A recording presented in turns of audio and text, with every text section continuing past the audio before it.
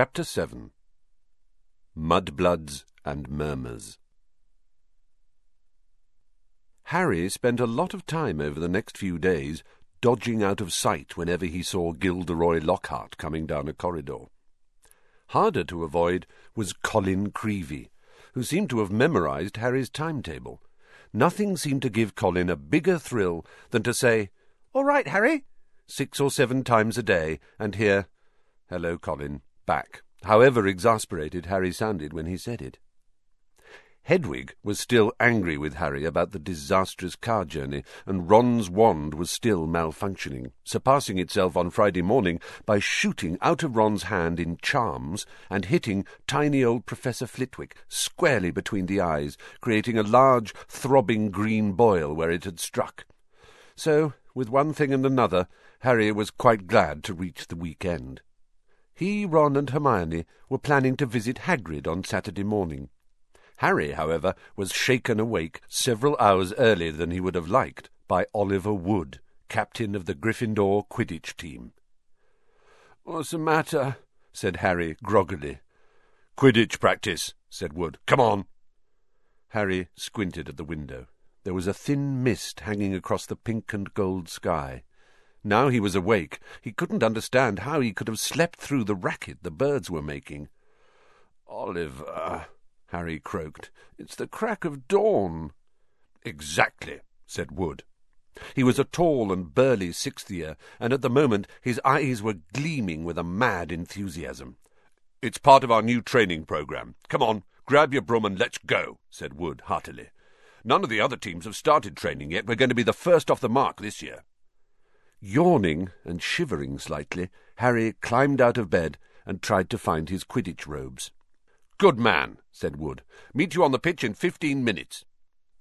When he'd found his scarlet team robes and pulled on his cloak for warmth, Harry scribbled a note to Ron, explaining where he'd gone, and went down the spiral staircase to the common room, his Nimbus 2000 on his shoulder. He had just reached the portrait hole when there was a clatter behind him, and Colin Creevey came dashing down the spiral staircase, his camera swinging madly around his neck and something clutched in his hand. "I heard someone saying your name on the stairs, Harry. Look what I've got here. I've had it developed. I wanted to show you." Harry looked bemusedly at the photograph Colin was brandishing under his nose. A moving black-and-white Lockhart was tugging hard on an arm Harry recognized as his own. He was pleased to see that his photographic self was putting up a good fight and refusing to be dragged into view. As Harry watched, Lockhart gave up and slumped, panting, against the white edge of the picture. "Will you sign it?" said Colin eagerly. "No," said Harry flatly, glancing around to check that the room was really deserted. "Sorry, Colin, I'm in a hurry. Quidditch practice." He climbed through the portrait hole. "Oh, wow! Wait for me. I've never watched a Quidditch game before." Colin scrambled through the hole after him. "It'll be really boring," Harry said quickly, but Colin ignored him, his face shining with excitement. "You were the youngest house player in 100 years, weren't you, Harry? Weren't you?" said Colin, trotting alongside him. "You must be brilliant. I've never flown. Is it easy? Is that your own broom? Is that the best one there is?" Harry didn't know how to get rid of him. It was like having an extremely talkative shadow. "I don't really understand Quidditch," said Colin breathlessly. "Is it true there are 4 balls, and 2 of them fly round trying to knock people off their brooms?" "Yes," said Harry heavily, resigned to explaining the complicated rules of Quidditch. "They're called bludgers. There are 2 beaters on each team who carry clubs to beat the bludgers away from their side. Fred and George Weasley are the Gryffindor beaters." "And what are the other balls for?" Colin asked, tripping down a couple of steps because he was gazing open-mouthed at Harry. "Well, the quaffle, that's the biggish red one, is the one that scores goals. 3 chasers on each team throw the quaffle to each other and try and get it through the goalposts at the end of the pitch. They're 3 long poles with hoops on the end." "And the 4th ball?"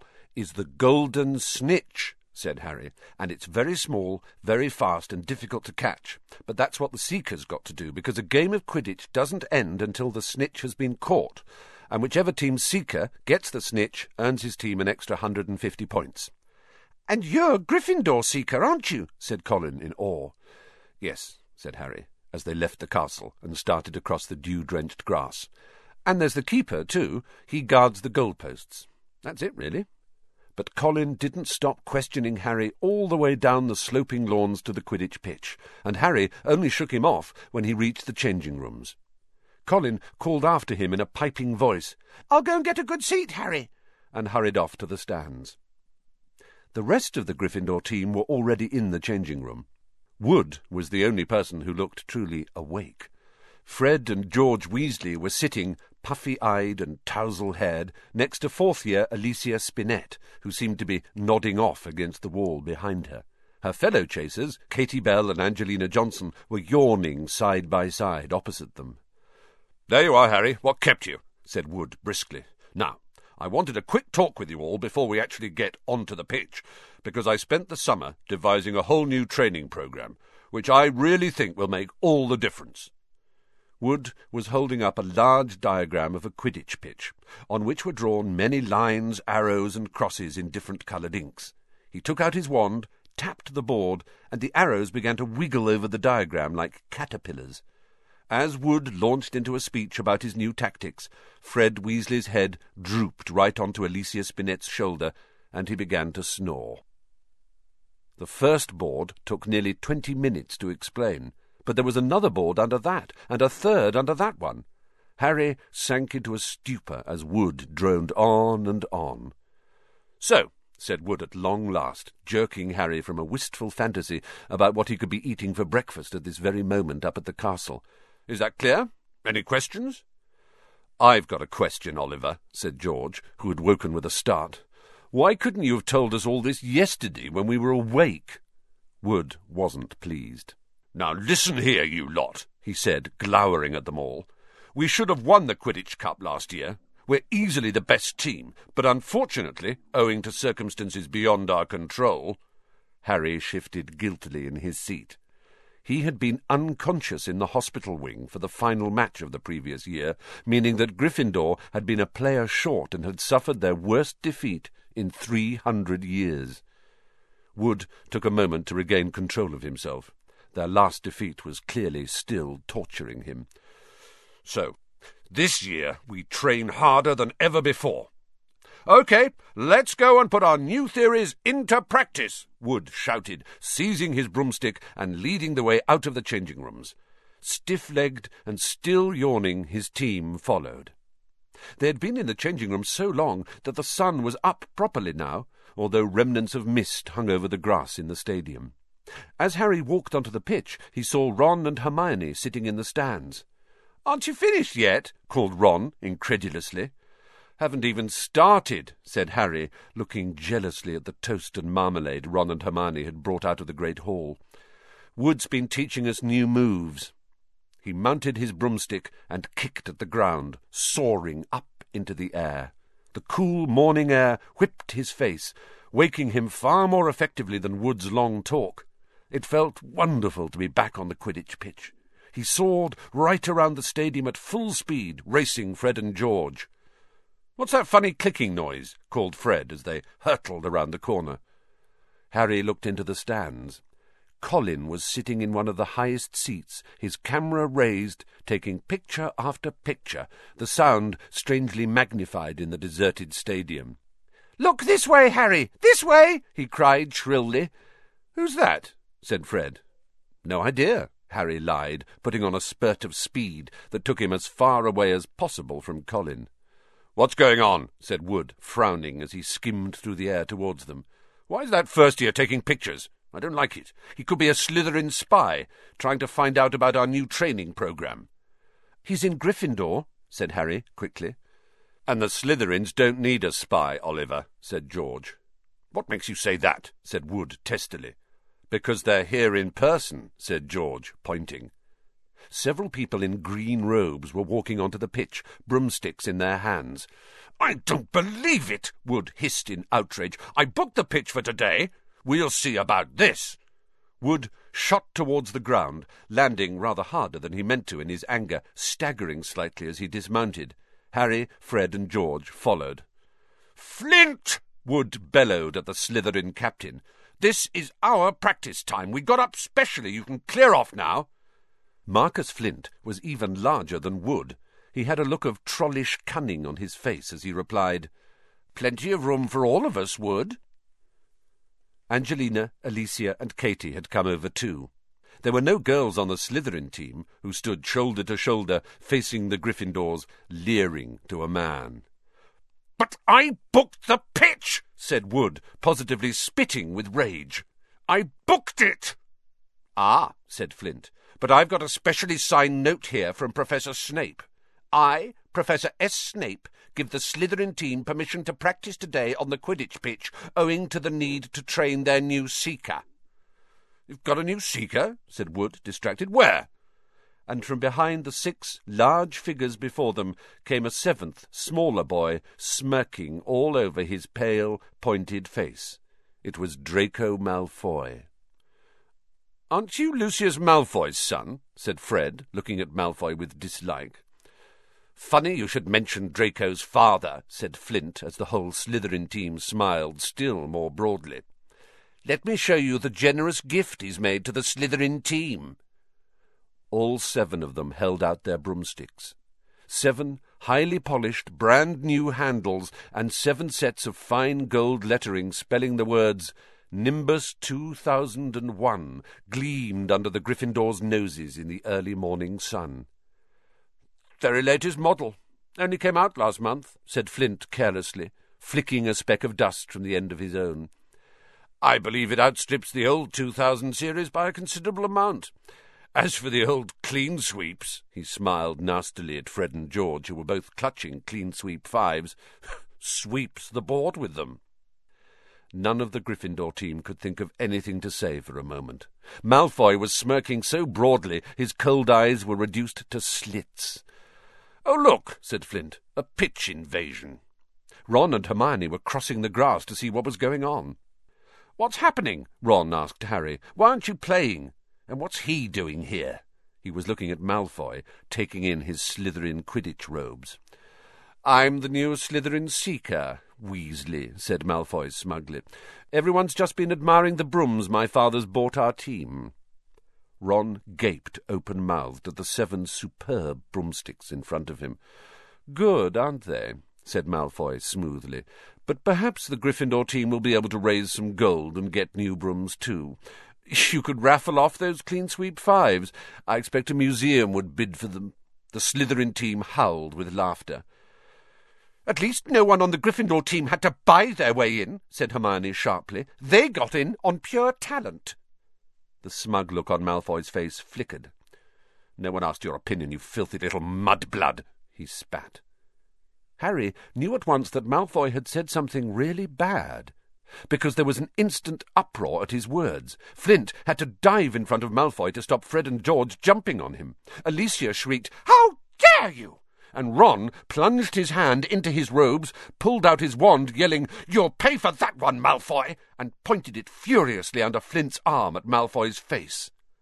A loud bang echoed around the stadium, and a jet of green light shot out of the wrong end of Ron's wand, hitting him in the stomach and sending him reeling backwards onto the grass. "Ron! Ron! Are you all right?" squealed Hermione. Ron opened his mouth to speak, but no words came out. Instead, he gave an almighty belch, and several slugs dribbled out of his mouth onto his lap.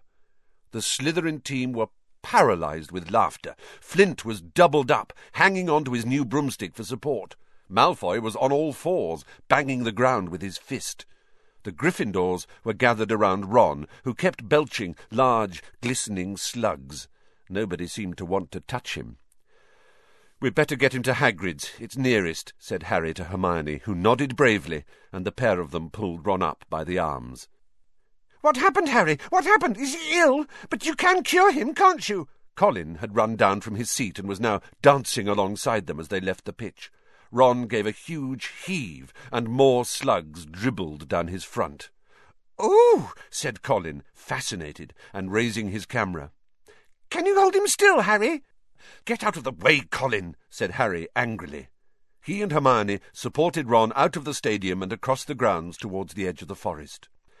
"Nearly there, Ron," said Hermione, as the gamekeeper's cabin came into view. "You'll be all right in a minute. Almost there." They were within 20 feet of Hagrid's house when the front door opened. But it wasn't Hagrid who emerged. Gilderoy Lockhart, wearing robes of palest mauve today, came striding out.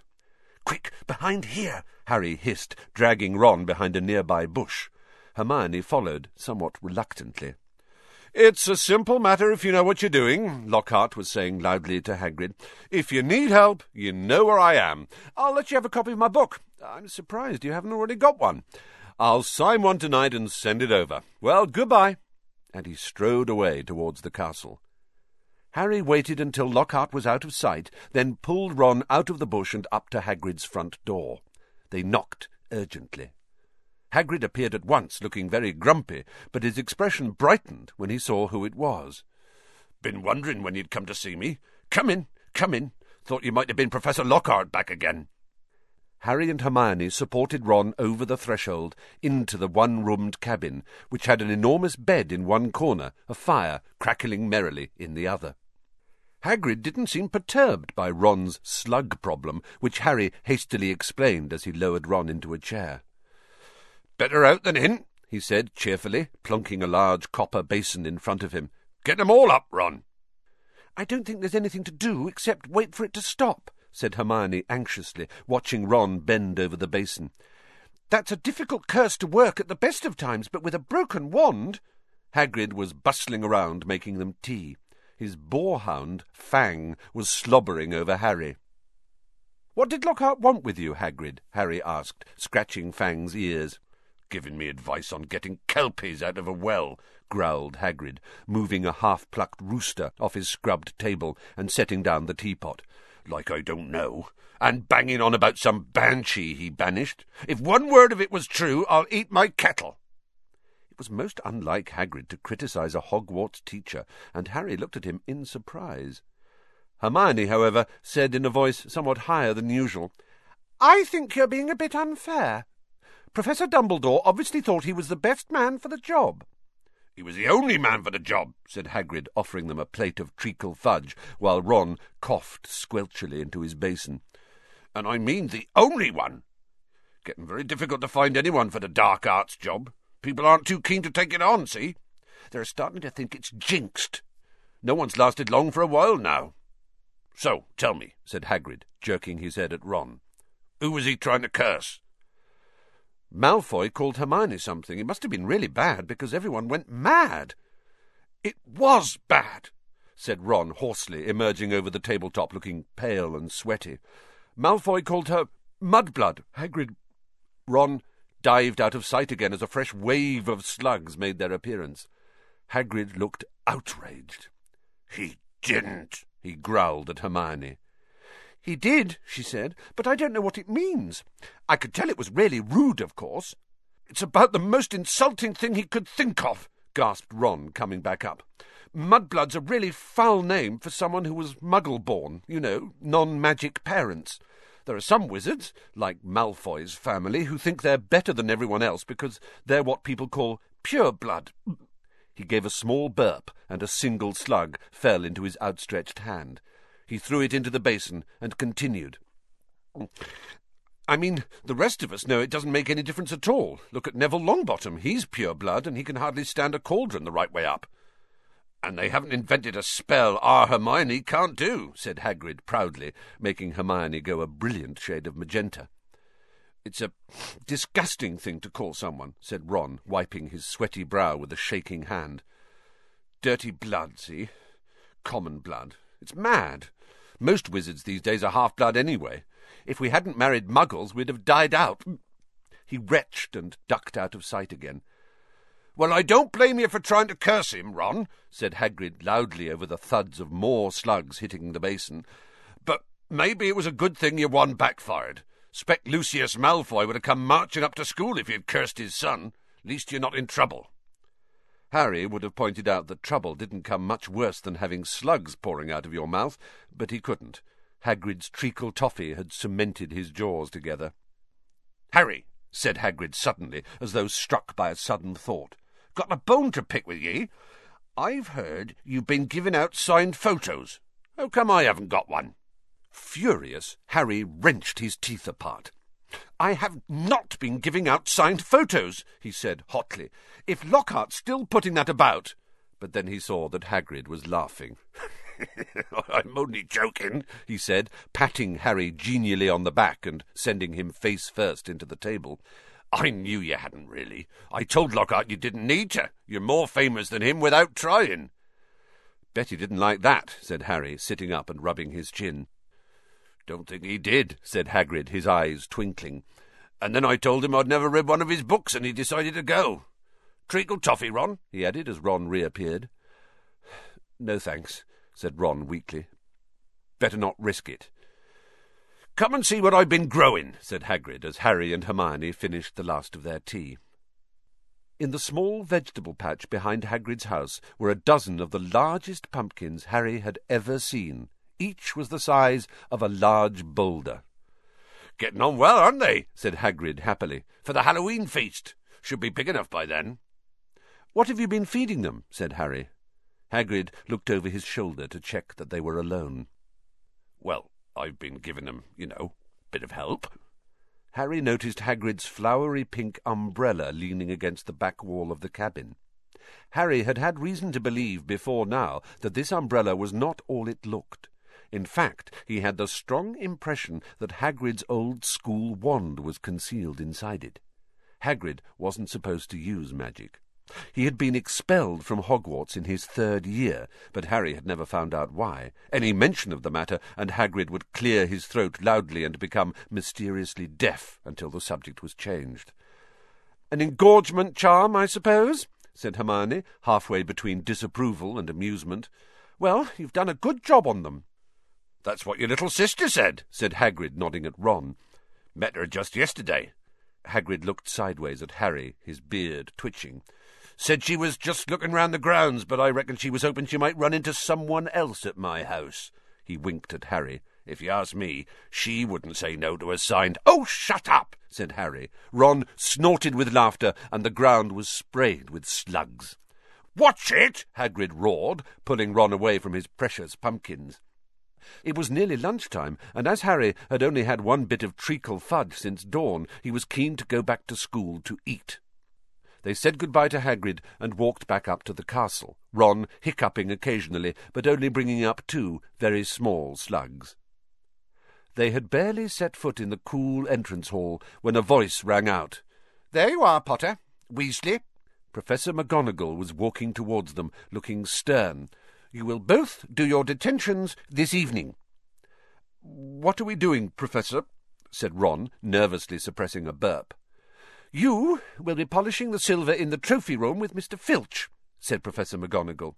"And no magic, Weasley. Elbow grease." Ron gulped. Argus Filch, the caretaker, was loathed by every student in the school. "And you, Potter, will be helping Professor Lockhart answer his fan mail," said Professor McGonagall. "Oh, no! Can't I go and do the trophy room too?" said Harry desperately. "Certainly not," said Professor McGonagall, raising her eyebrows. "Professor Lockhart requested you particularly. 8 o'clock sharp, both of you." Harry and Ron slouched into the great hall in states of deepest gloom, Hermione behind them, wearing a "well-you-did-break-school rules" sort of expression. Harry didn't fancy his shepherd's pie as much as he'd thought. Both he and Ron felt they'd got the worst deal. "Filch'll have me there all night," said Ron heavily. "No magic. There must be about 100 cups in that room. I'm no good at muggle cleaning." "I'd swap any time," said Harry hollowly. "I've had loads of practice with the Dursleys. Answering Lockhart's fan mail. He'll be a nightmare." Saturday afternoon seemed to melt away, and in what seemed like no time it was 5 minutes to 8, and Harry was dragging his feet along the second-floor corridor to Lockhart's office. He gritted his teeth and knocked. The door flew open at once. Lockhart beamed down at him. "Ah, here's the scallywag," he said. "Come in, Harry, come in." Shining brightly on the walls by the light of many candles were countless framed photographs of Lockhart. He had even signed a few of them. Another large pile lay on his desk. "You can address the envelopes," Lockhart told Harry, as though this was a huge treat. "This first one's to Gladys Gudgeon, bless her. huge fan of mine." The minutes snailed by. Harry let Lockhart's voice wash over him, occasionally saying, and "right," and "yeah." Now and then he caught a phrase like, "Fame's a fickle friend, Harry," or "Celebrity is as celebrity does, remember that." The candles burned lower and lower, making the light dance over the many moving faces of Lockhart watching him. Harry moved his aching hand over what felt like the 1,000th envelope, writing out Veronica Smedley's address.